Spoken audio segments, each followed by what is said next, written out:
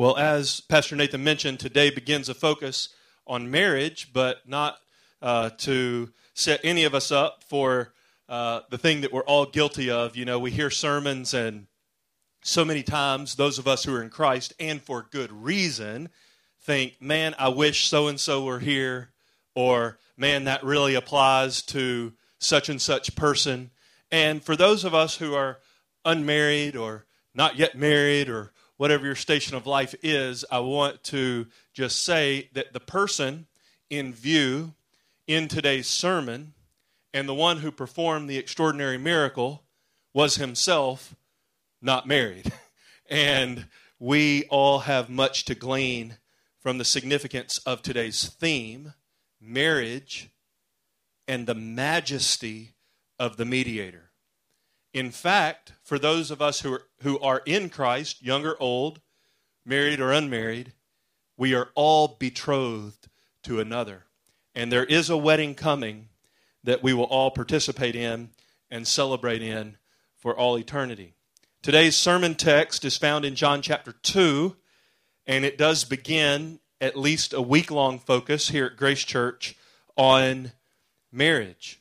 But really we want to look through that prism, through that window, into the face of the Redeemer, and we want to see His majesty, which is precisely what happened in John chapter 2. Next week's sermon, as has already been mentioned, will focus on the practical applications of marriage. So today we want to deal mainly with the doctrinal foundation. We want to be reminded about what marriage really is and what it is really about. And as we get that theological foundation, that God rock-solid foundation, what He has designed marriage to be and what He has designed marriage for, then we'll all, I trust, be able to glean some really solid, beneficial applications, which we'll talk about in great detail next Sunday, Lord willing. And you'll remember that between today and next Sunday, again, God willing, we will have an opportunity for many of us here in the body to participate in the Friday evening and Saturday morning and afternoon seminar dedicated to these same themes. Well, with that in mind, I invite you to fill your heart with prayer as you hear John chapter 2, beginning in verse 1. I'm reading from the New American Standard, if yours might be a little different. Hear the word of the living God. On the third day, there was a wedding in Cana of Galilee, and the mother of Jesus was there, and both Jesus and His disciples were invited to the wedding. Verse 3. When the wine ran out, the mother of Jesus said to Him, "They have no wine." And Jesus said to her, "Woman, what does that have to do with us? My hour has not yet come." Verse 5, His mother said to the servants, "Whatever He says to you, do it." Now there were 6 stone water pots set there for the Jewish custom of purification, containing 20 or 30 gallons each. Jesus said to them, verse 7, "Fill the water pots with water." So they filled them up to the brim. And He said to them, "Draw some out now and take it to the head waiter." So they took it to him. When the head waiter tasted the water, which had become wine, and did not know where it came from, parentheses, but the servants who had drawn the water knew, the head waiter called the bridegroom, verse 10, and said to him, "Every man serves the good wine first. And when the people have drunk freely, then he serves the poorer wine. But you have kept the good wine until now." Verse 11. This beginning of His signs Jesus did in Cana of Galilee and manifested His glory. And the disciples believed in Him. 3 things about the context of this passage I just want you to pay attention to set the stage for the things that we want to see in it, and then we'll ask God's blessing to do more than we would be able to see and to understand in our own power. The context things are, first, the title of the sermon, Marriage and the Majesty of the Mediator, come right out of verse 11. My translation says, He manifested His glory And of course, he did that, if you look at verses 1 and 2, at a wedding ceremony or at the celebration of a wedding. So we're here looking at the majesty of Christ being manifest, and that majesty is being manifest at a wedding ceremony. Second, the passage begins in verse 1. This is just context things to get us all on the same page and know what we're looking at and what we're dealing with. It says in verse 1, on the third day. Now that's significant. Scholars would disagree about the particular day of the week that might be in view. Was it a Tuesday? Was it a Saturday? Well, we may not be able to know that precisely, though there's some pretty good reasons to guess one or the other. But it does seem that really smart, scholarly, godly people like D.A. Carson got it right when they show that what we have here in John chapter 2 is the end of the first week of Jesus' public ministry. Let's just put it together. Chapter 1, verse 29. The next day. So there's 2 days. You got one, then the next one. Chapter 1, verse 35. Again, the next day. So now we know we're talking about 3 days. And verse 43 of chapter 1, the next day. Well, now we're up to 4 days. And then chapter 2, verse 1, the third day. So you add 3 to that, it's 7 days. The reason that is very significant is because the similarities between the Gospel of John and the book of Genesis, surprise, surprise, it's not a surprise while we read from Genesis, the creation account, when God made man and woman in his own image, and in chapter 2 said, the man shall leave his father and mother and be joined to his wife, and the two shall be called one flesh. That happened on the 6th day, and the 7th day God rested from all his works. Here, the creator of the universe, wrapped in human flesh, at the end of the first week of his public ministry, is performing his very first miracle at a wedding. The similarities just cannot be coincidental. The first wedding on planet Earth between man and woman, Adam and Eve, and the first miracle of the Lord Jesus, both happening in, if you will, a creation narrative. He is doing something great for his glory, and that's a contextual mark that you'll want to keep in mind. That the Lord Jesus, who created the heavens and the earth out of nothing, and yes, the Lord Jesus created the heavens and the earth out of nothing.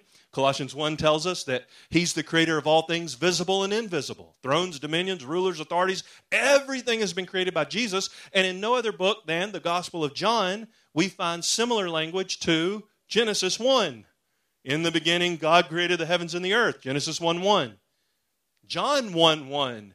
In the beginning was the Word, and the Word was with God, and the Word was God. He was in the beginning with God, and all things came into being through him. And apart from him, John 1:3, nothing came into being that has come into being. So you can see that the Lord Jesus, who created the heavens and the earth out of nothing, here at a wedding is again creating and displaying, as verse 11 says, his glory.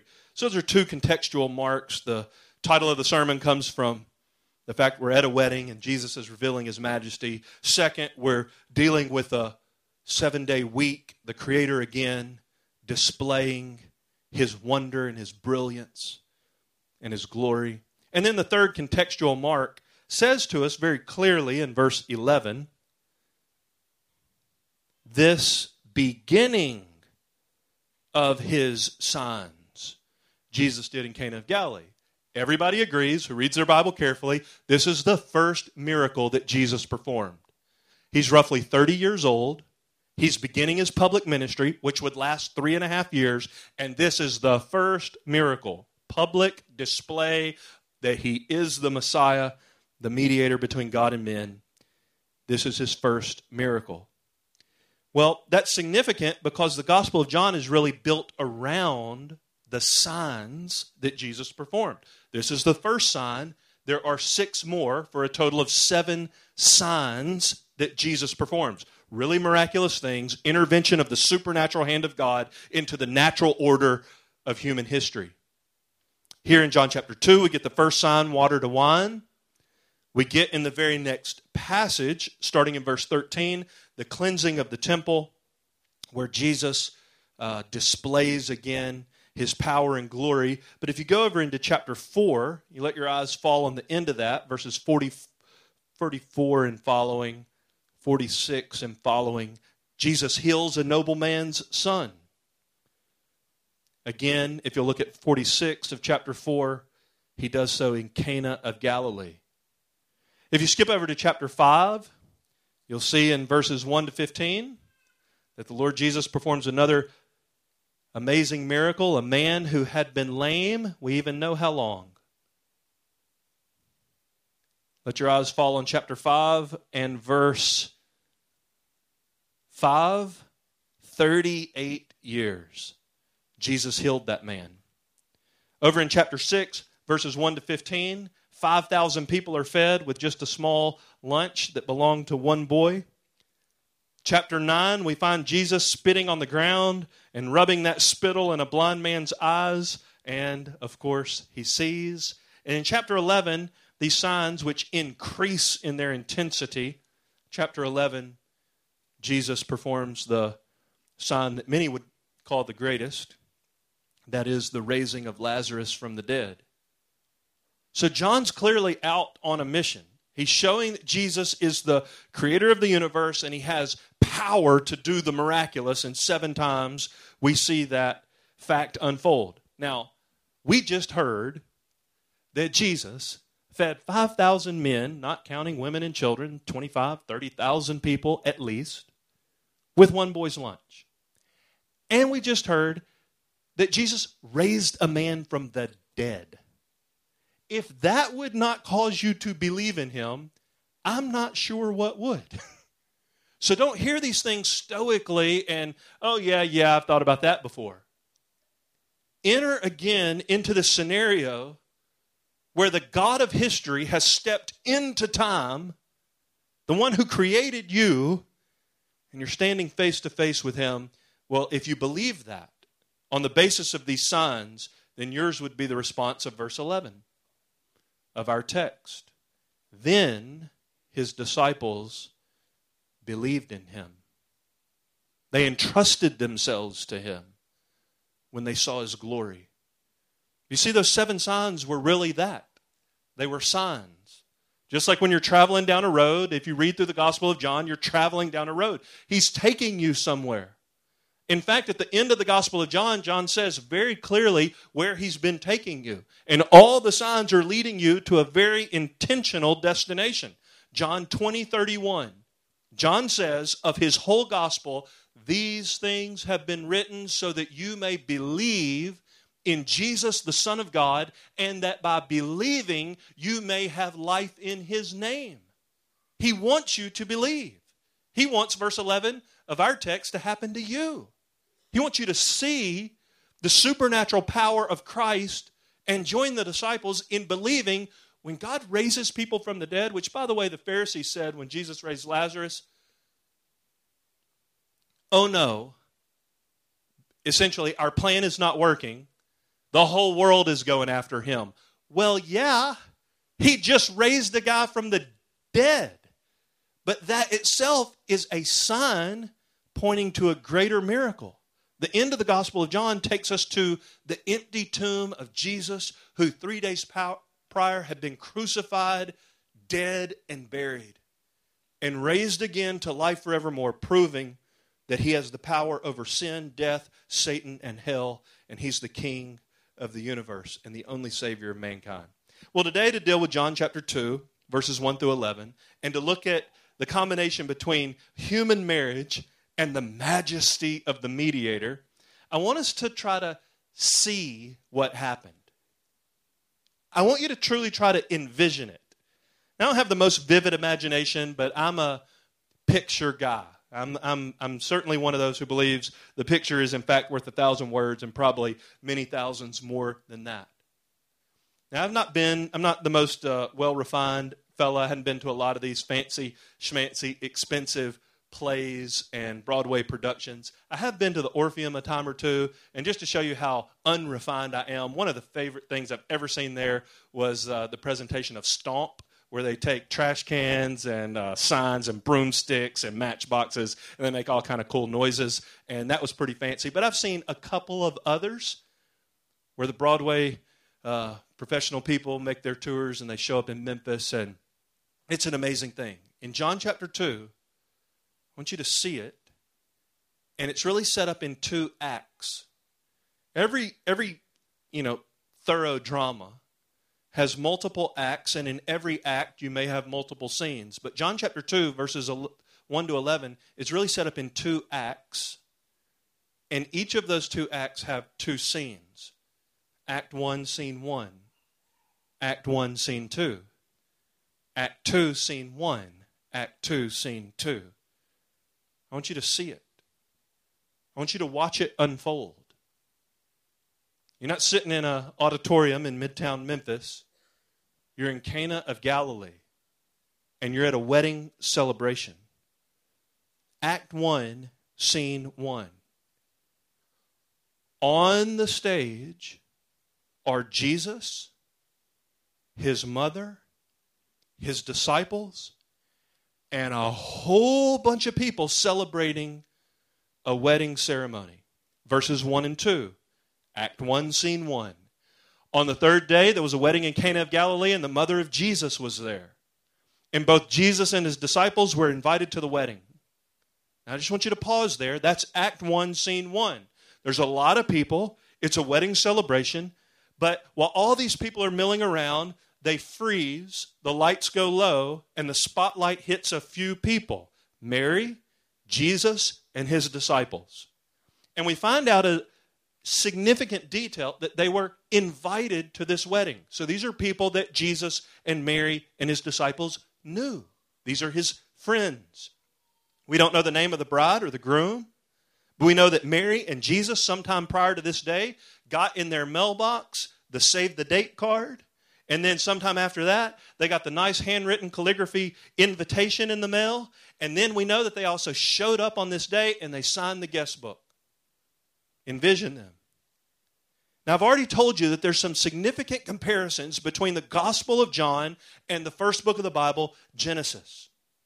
And those obvious similarities should not be overlooked by us, but they should also land on us.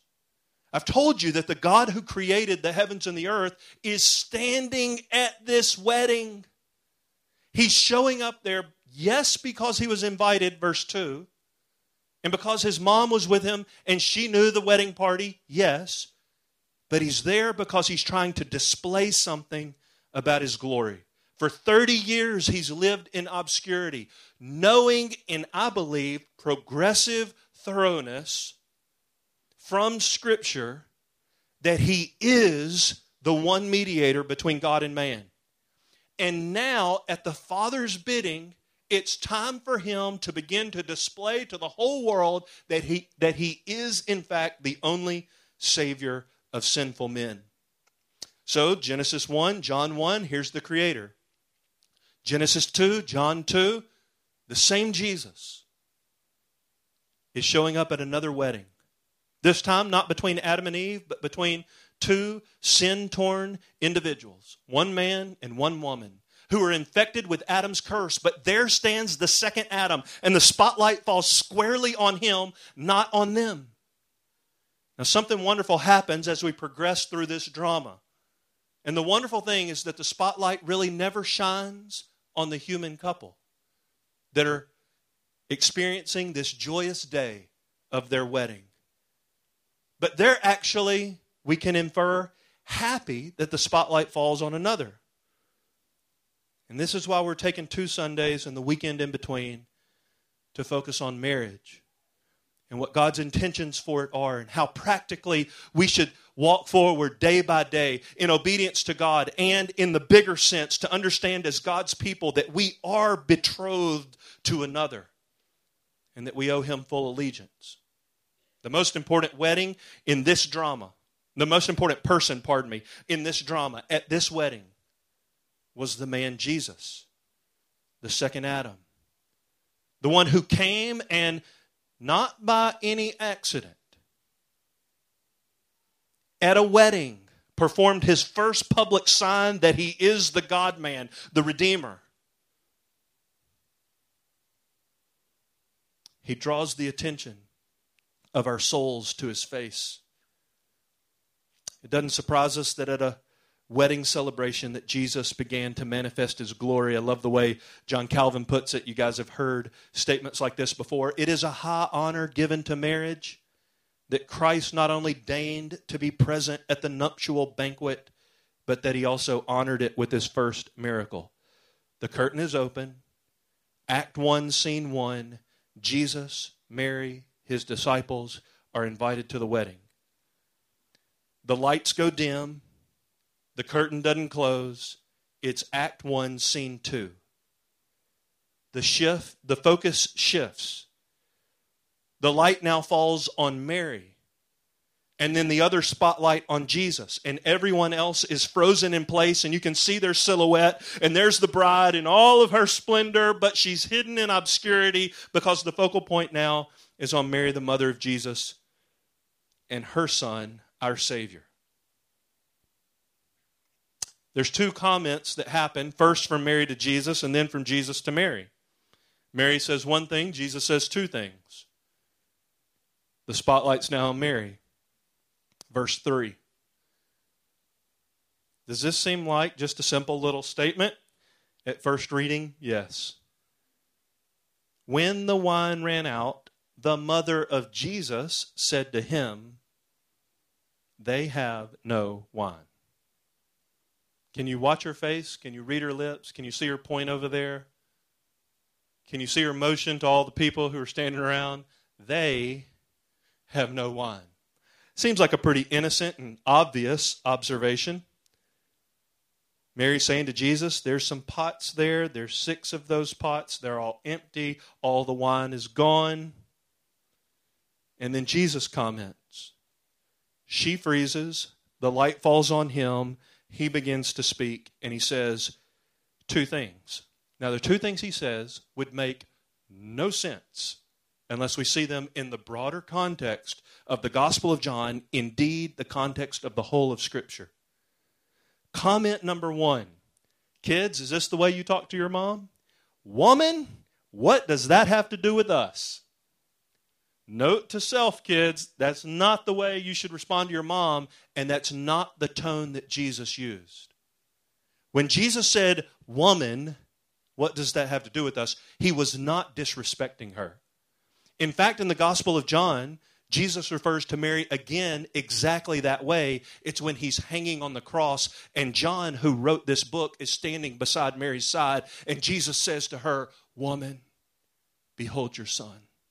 Son, behold your mother. The word woman in Jesus' day was like the word ma'am of our day. Or in a more refined culture, my lady. Ma'am, what does that have to do with us? There's something impregnated here in Jesus' comment that we want to dig into in this scene before we move on to the next act. And we catch it in Jesus' next statement. Jesus was not being disrespectful. In fact, he was honoring her, but he was specifying who was in charge. It wasn't Mary. It was the Father whose will Jesus had come to do. And that becomes very clear in the second half of verse 4. Mary has said they have no wine. Jesus has said, woman, what does that have to do with us? And now the last part of scene 2, act 1, Jesus says, my hour has not yet come. Do you see that in verse 4? Woman, what does that have to do with us? My hour has not yet come. That sounds like a pretty strange response to, they're out of wine. Well, now we're really getting somewhere. In John's Gospel, when Jesus says something about his hour or his time, it's one of the most important phrases in the narrative of the whole book of the Gospel of John. R.C. Sproul says it simply, clearly, and very well. As we move through the Gospel of John, Sproul writes, we will see Jesus referencing his coming hour again and again. Sometimes he referred to the hour of his passion. That's the last week of his life before he was crucified. Sometimes he referred to the hour of his passion when he was to be given over to be crucified, but even those references went beyond the cross to the resurrection. And he talked about the hour in which the Father would manifest his glory. Mary knew, in a sense, that at some point Jesus' glory would be manifested, and Jesus lived his whole life under the burden of that hour, the hour of death. So R.C. Sproul and a whole bunch of other godly and righteous people who love God and his word have all agreed that Jesus is talking about the cross. So, do you see the scene? All the people are frozen. It's a big party, and that day, wedding celebrations went on not for an hour or two like we do at receptions on a Saturday afternoon, but they went on for days, perhaps even a week. And all these people have come from far and wide to Cana of Galilee to rejoice with this couple, and all the lights are dim, and Mary's saying they don't have wine, and Jesus is responding, "Yes, ma'am, but it's not my hour yet." As I said a moment ago, now we're starting to get somewhere. And before we go all the way there, let's just let the text take us there. The curtain closes. The stage shifts around just a little bit. The curtain reopens. Everything's dark, and a light falls on 6 stone water pots. I'm in verse 5. Mary said to the servants, verse 5, "Whatever he says to you, do it." On stage, in bright light, are Mary, servants, and water pots. And Jesus is standing by, and Mary is no longer talking to Jesus, but she's now talking to the servants who had come to the wedding to be of help. And I love this line. Never has better counsel been uttered in the history of the world than what Mary said to these servants. And oh, how I have prayed that it would be like a dart from heaven into every soul that's gathered here now. Whatever he says to you, do it. Sproul again said, no one ever received better instructions from anybody in all of history than these servants received from the mother of Christ when she told them to follow Jesus' orders. How is it with you and the commands of Christ? Verse 6 carries on this scene 1 of Act 2. And Mary has instructed the servants to obey the orders of Christ.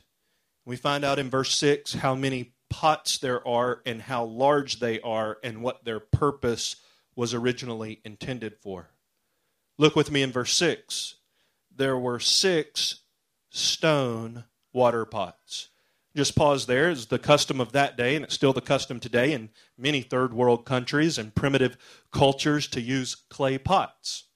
Many of you have been many places in the world that are behind us in technological advance, and clay pots are all over the place. And that was the case even in this day in Jesus' time, but the Jews were known to use stone water pots for the purification rituals because they didn't want the mud to mix with the water. So these are 6 stone water pots. How big are they? Verse 6. Containing 20 or 30 gallons each. Now, if you saw the real drama unfold on a real stage, you would see now not some very small pots, but some very big, very heavy pots. They're made out of stone, and if they're all full to the brim, they're very heavy, not to mention how heavy they would be even empty. We also know that these pots were used for the tradition of Jewish purification. So I've tried to do some quantification, and I'm going to use a prop to help me here since we're talking dramas and skits. This is my very impressive home garbage can. It says on the sticker on the side that it contains 13.2 gallons. How many gallons are these stone water pots? 20 to 30 each. So that means 9 to 14 of these, lining up across the front of the stage, all bone dry.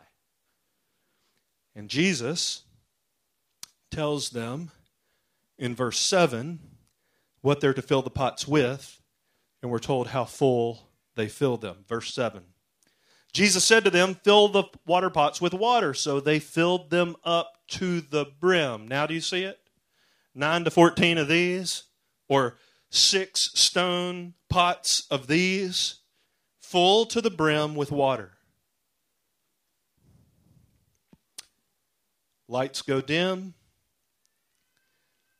People reshuffle just a little bit. The final act, Act 2, the final scene, Scene 2. The light falls on the servants, on the head waiter, and for the first time, the guy getting married, the bridegroom. Again, notice that these pots were for purification in verse 6, and I love this. This is where stuff starts to get very, very real.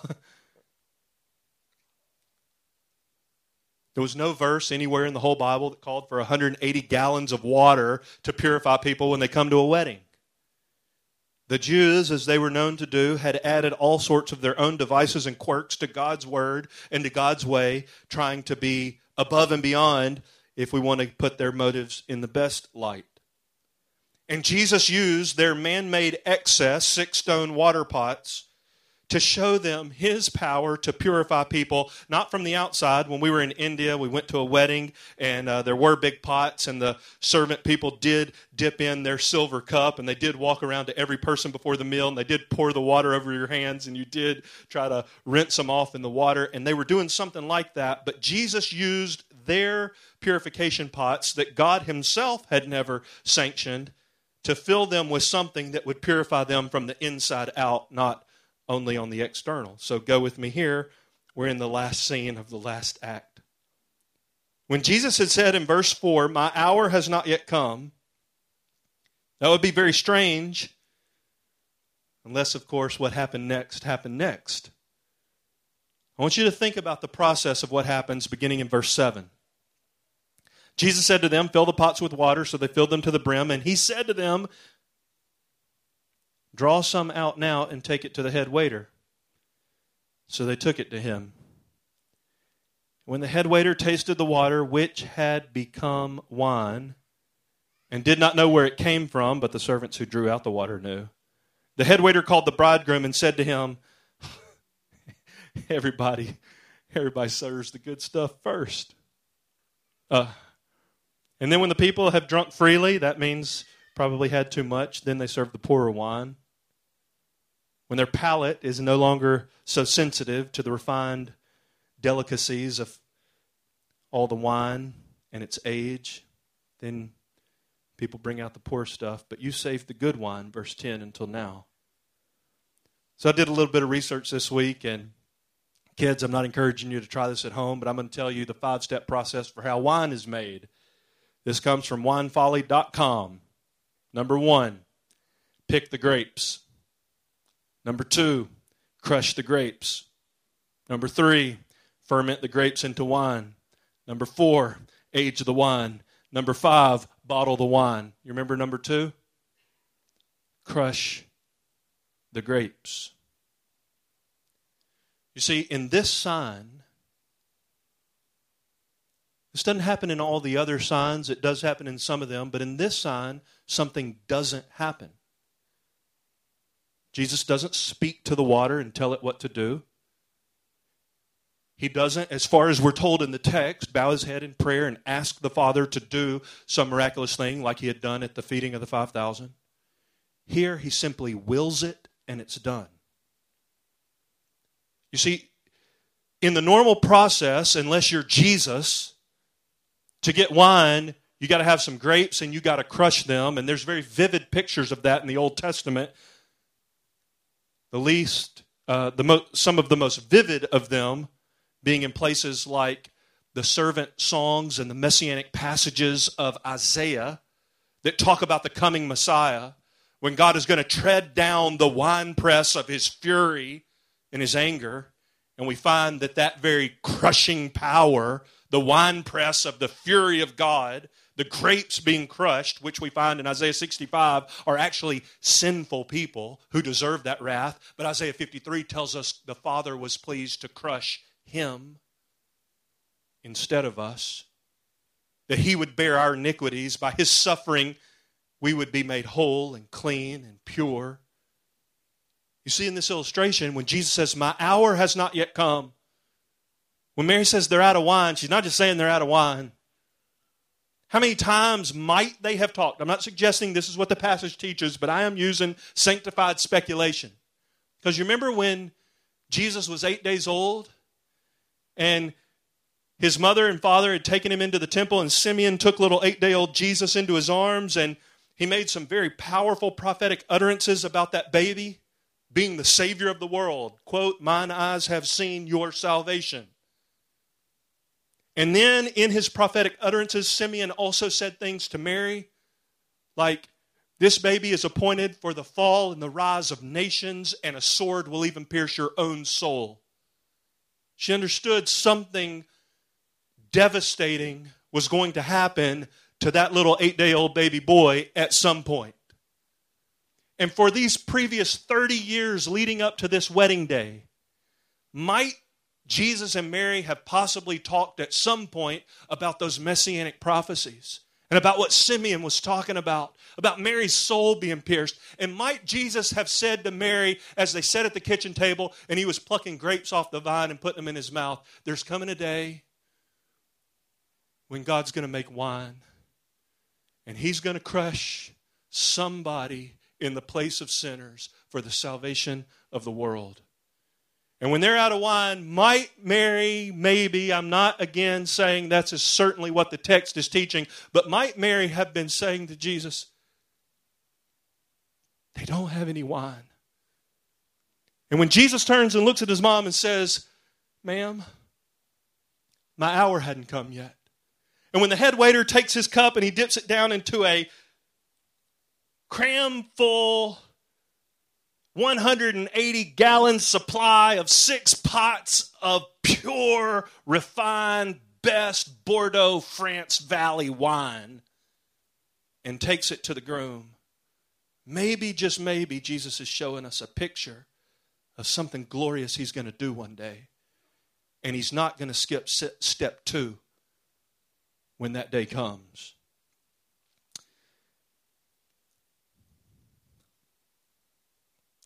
Friends, I want you to behold the gospel. I want you to think about the glorious day when God would crush the grape, if you will, for the purest of pure wines, for the most aged, refined, the plan that in fact was developed in eternity past for the salvation of your soul. When God would take the choicest of the fruit of the vine, when God would take his own beloved Son, the second person of the Trinity, heaven's favorite, and he would pluck him off that vine and send him down into time so that you one day could show up at a wedding feast and drink from his fullness. The Lord Jesus Christ is here giving us a sign. That's what verse 11 says. Pointing us somewhere. This isn't the finishing point. This is a marker along the road so that when you get there,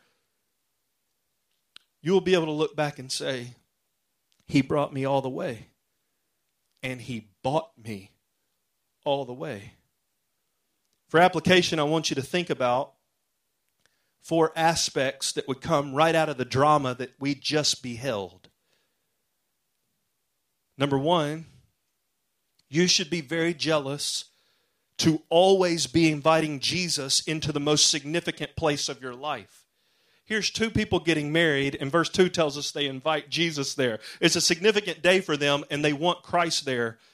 But I'm saying to you, why would we not always be inviting Jesus into the most significant place of our life? Because when Jesus is there and he senses any need among us, he's ready to draw deep down into the reservoir of his fullness and meet every need that we have. These people had invited him to their wedding. And you should invite him to the center of your soul, into the throne of your heart, to the most significant moments of your life, everything that you cherish most, everything that you most desire, all the biggest aspirations you could ever hope for. You should say, "Christ, I want you right in the middle of that. And I want every need that you find there to be met by your sufficiency and power." I want you to note that they filled the pots all the way to the top. They didn't have any room left for anybody else to take any credit for what God had done. Jesus didn't want there to be any speculation about how the wine was made. And some of us, I feel, are probably living in that position where maybe 2/3 of the way or maybe 3/4 of the way, we're going to do what Jesus says. I filled the pots with water, Jesus. But you're leaving 1/4 or 1/3 of the room for you to put in some other stuff. Why don't you just take Mary's words as your own? Do whatever he says. Invite him to the most significant place of your life. And for a second application, realize that the work that Jesus does on your behalf in your life is never intended to end with you. You think Jesus made 180-ish gallons of wine for the bride and the groom alone to enjoy? No way. If you hadn't realized it yet, that's a lot of wine. One scholar said that's probably, for those of you who are refined and wine-drinking people, 2,400 heavy pours could have come out of those jars. I'm with pretty much every recognizable name in church history who's read this passage and says this was grade A, good stuff, real, legit, fermented, get you drunk if you have too much of it, wine. And Jesus, who made it into wine, is the same one who would teach us about sobriety and about temperance, and who would inspire by the Holy Spirit words from the Apostle Paul that would tell us not to be drunk. Why would he make so much? It's the same way with every work of God, every true work of God in our life. When God shows up in you, when God shows up for you, when God meets a need on your behalf, when God meets your greatest need, the salvation of your soul, the forgiveness of your sins, your reconciliation with God, he never intends to end with you. He does more in you than can be contained by you. And if you were to keep it all for yourself, you would be living in opposition to the purpose for which he worked. He blesses us, as he said to Abraham, to be a blessing. So the second application is realize that when Jesus does all this work in us by his grace and for his glory that required him to be crushed for us to taste the fruit of that vine of God's mercy, he does it so that we can be a blessing to so many, many others. That's why we say here, we exist to glorify God. How are we going to do that? By treasuring his Son. What else will we do? Spread his eternal joy. He wasn't finished when he got to you. And marriages that know that are really poised for substantial blessing. Well, the third application, marriage, as the title of the sermon says, we're finally getting there, is about the majesty of the mediator. Remember the Calvin quote, it's a high honor given to marriage that Christ not only deigned to be present at the nuptial banquet, but that he honored it with his first miracle. See, here's the reality. We live in strange days, but they're really no different than any other era in human history. The sin that is prevalent in our time, in our day, in our land, in our culture isn't novel. It's just a repeat of old sins that manifested themselves in 100 ways in times gone by. But the fact is that culture and climate and tolerance and temperance, according to any standard less than God's, will never lead us down the path of real satisfaction. Marriage is God's institution. He's the creator of it. He's the designer of it. And it was God who said that marriage shall be between one man and one woman for one life. And when the Apostle Paul thinks about that passage that we read from Genesis chapter 2, the man shall leave his father and mother and cleave to his wife, and the two shall be made one flesh. Paul cites that passage, Genesis chapter 2, before sin entered the world, and said, this is with reference, Ephesians 5, to Christ and the church. Marriage is supposed to display something. To love your spouse best, you cannot love your spouse first. And when this wedding in Cana of Galilee finally had Jesus of Nazareth at center stage under the spotlight displaying his glory, then that marriage, whose names we don't even know, was finally full of the significance that God wanted it to have. It's good news that your family should not revolve around your spouse, and all the husbands and wives said amen.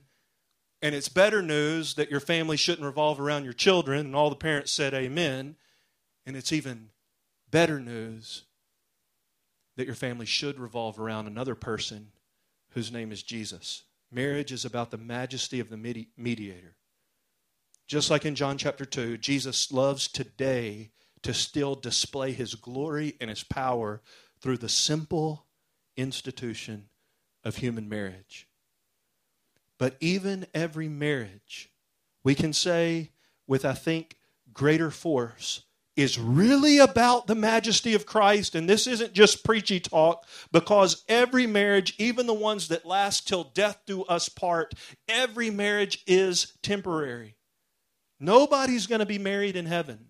So for any who feel like the culture has won in selling the bill of goods, that unmarried adults are for some reason second-class citizens in earth and in God's kingdom, fie on that. The Apostle Paul, the greatest missionary himself, was never married, and Jesus our Lord, his Savior and ours, was also never married. Marriage doesn't define us. Our identity is wrapped up in another. And Jesus is so magnificent that no one will be married in heaven.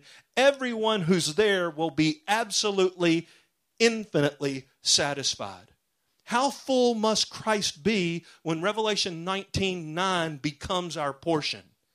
When we all make it by the grace of Christ, who was crushed on our behalf, to the marriage supper of the Lamb. Marriage really is about a greater marriage that is to come, and ours should aim to display that. Well, finally, by application, just do what Jesus says and watch him work. Now, if you've been around this church long enough, it's only 9 years old, but man, we've got more than 9 years worth of our challenges and issues. And Satan's had his laser beam and his target on the members of this church since, I'm sure, before the day we were constituted back in 2006. But one of the ways the enemy's loving to attack today is to come hard and heavy after marriages and to create all kind of turmoil. And we're not going to pawn it all off on the devil. Oh, the devil made me do it. It's our own sin nature, no doubt about it.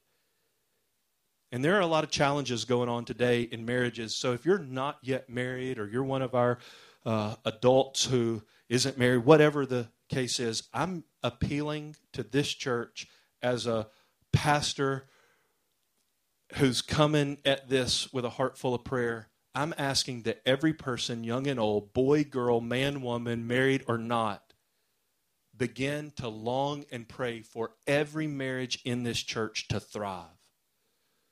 So one way that college-age students could help serve other marriages is you go keep some kids so that they can get out for a night and seek the Lord and pray together. And you older couples who've walked with Jesus and with each other in marriages for a long time, make it your ambition to pray for and invest in the younger marriages among us. But the fourth and final application point is simply let's just do what Jesus says, and let's watch him work. Jesus said, fill the pots with water. So they filled the pots with water. They probably didn't understand everything that was about to happen. They couldn't have envisioned what he was about to do, but they obeyed him. And they left no room for anybody else to put any stuff in those pots. They just did what he said, and they did what he said all the way to the top. So if you're out there and you're thinking, man, if you only knew how Satan was attacking some marriages in this church, you would really be in your prayer closet. I'm not trying to be Job's friends and say every one of your troubles are directly owing to some sin that you've committed, but maybe it is possible that you're only putting 3/4 of Jesus' instructions into your pot, and you're putting another 1/4 of your own stuff into that pot. I don't know. But I am saying just fill the pot. Just do whatever he says. Like, humble yourself. If your marriage is in turmoil, do what Jesus prescribes. Fill the pot of your life and your marriage with prayer and real humility and real contrition and real James 5, confession of your sin to one another, and real extending of forgiveness to each other, and real asking for your spouse's help, who knows you better probably than you know yourself, and sees weaknesses and cracks in your armor better than you see them. Let love control your tongue and how you respond and what you ask for. Lean into your spouse. Fill your pot. That's what I'm saying.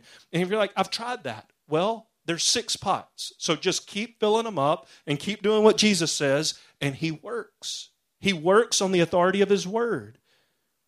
Fill your pot with this. Consider one another as more important than yourself. Do not merely look out for your own personal interests, Philippians 2, but look out for the interests of one another. And watch the Lord Jesus Christ do what He's promised to do, and what the Psalms would say, He's never failed to do. That is, watch Him fill stone water pots called your marriage with the sweetest of wine. Now look, I'm not trying to be pep rally or overly optimistic, but I do have a biblically informed question. Why can't your marriage flourish? Why? Why can't every marriage in this church flourish? Why not? Is there anything standing between us and the miraculous power of Jesus to do all that He loves to do to display His glory in our hearts and our homes? And for those who are not married, why can't you be part of the arsenal that God is using to cause the marriages of Grace Church to flourish? I love that little word in verse 9. The water had become wine. Constitutional alteration of its chemical composition. It became what it was not. Why can't your marriage flourish? It can. Can't the same Jesus, by the will of His power, the power of His will, just determine that it be so? Of course He can. Just fill the pot, do what He says, and watch Him work. And when wine comes up out of that pot, and when our marriages flourish, and we don't even see all that He's doing, but others benefit because of the overflow of grace and the crumbs that fall from our tables, there won't be any room for suspicion about whose power has been at work in us. I don't think those servants ran around at that wedding in any one of those acts or any one of those scenes boasting about how good they were at putting water in pots. But everybody, 6 pots full, 2,400 glasses of wine. We're not celebrating for a week. Everybody cancel your plans. We're camping out for a month. Jesus is powerful. They were bragging on Him. There's no indication in the text that the bride and groom were wealthy. In fact, they were probably precisely the opposite, because they did run out of wine. So I want you to see that the luxury of our marriages is not measured by our bank accounts, by our debit cards, by our check stubs, by the degree of anything else other than the beauty of Christ. Wasn't that wedding beautiful when Jesus became center stage? Can He restore your marriage? Can He turn any marriage in our church into a marketplace to manifest His majesty? Why can't He? Would you put your life, married or not, into that purification pot? Would you ask Him not just to change stuff around you or to bless you in some external way, but get your life and put it down in that pot and ask Him to fill you to the brim with His gospel power? Jesus didn't make all the wine for the bride and for the groom, but to be shared by all. And we all need to benefit from the strength of grace that flows into every heart and every home of every member of this church, adult and child included. So in a moment, we're going to aim at praying for the marriages and praying that God would work in power. We'll try to do it always at the Spirit's leading, but today I want to prompt you. Today we want to pray for people. And we don't know what's going on in each other's lives, and we don't need to pray, tell-all prayers if we do know something. But in a few moments, we will take a moment to pray for each other. We'll pray generally, Lord, bless our marriages, but God's going to put somebody on your heart. And we want you to rise to your feet, and we want you to pray for that person, or for that couple, or for that young person who's not yet married and their future spouse, that they'd walk with Jesus. You get the drift. What we want is wine out of water. What we want is the power and the majesty of Jesus to show up where Jesus loves to show up with his power and majesty. What we want is a church full of humble-hearted people who are crying out incessantly, "Fill me, Jesus. To the top, Jesus. The grace of the gospel in me, Jesus." Verse 11 says, when Jesus had done this, the disciples believed.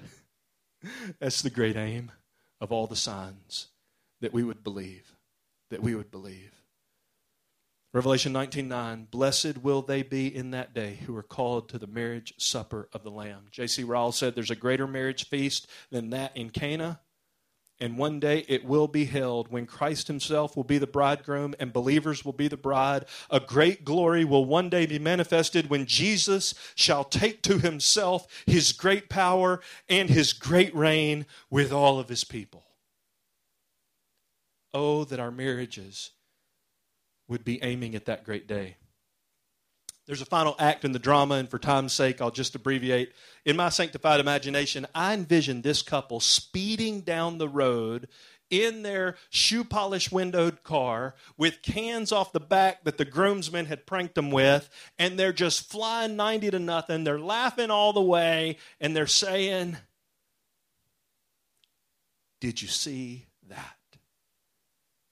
Did you see what he did for us?" Even on their wedding day, they're not talking about themselves. Christ, at the beginning and no doubt through the duration of this union, was the focal point. Jesus had rescued this couple, and he had made them a showcase for his glory and for his power. Christ's presence and blessing is the essential ingredient to a happy marriage. Period. Let's pray together. Father, you know the limitations on the times that we set. So we ask that as we seek your face now in prayer, that you would help us to cry out to you from hearts of humility, and by the leading of the Holy Spirit to pray God-sized prayers for our friends, our family, our loved ones, for the kids among us, that for your sake our marriages would be a showcase for the majesty of your Son.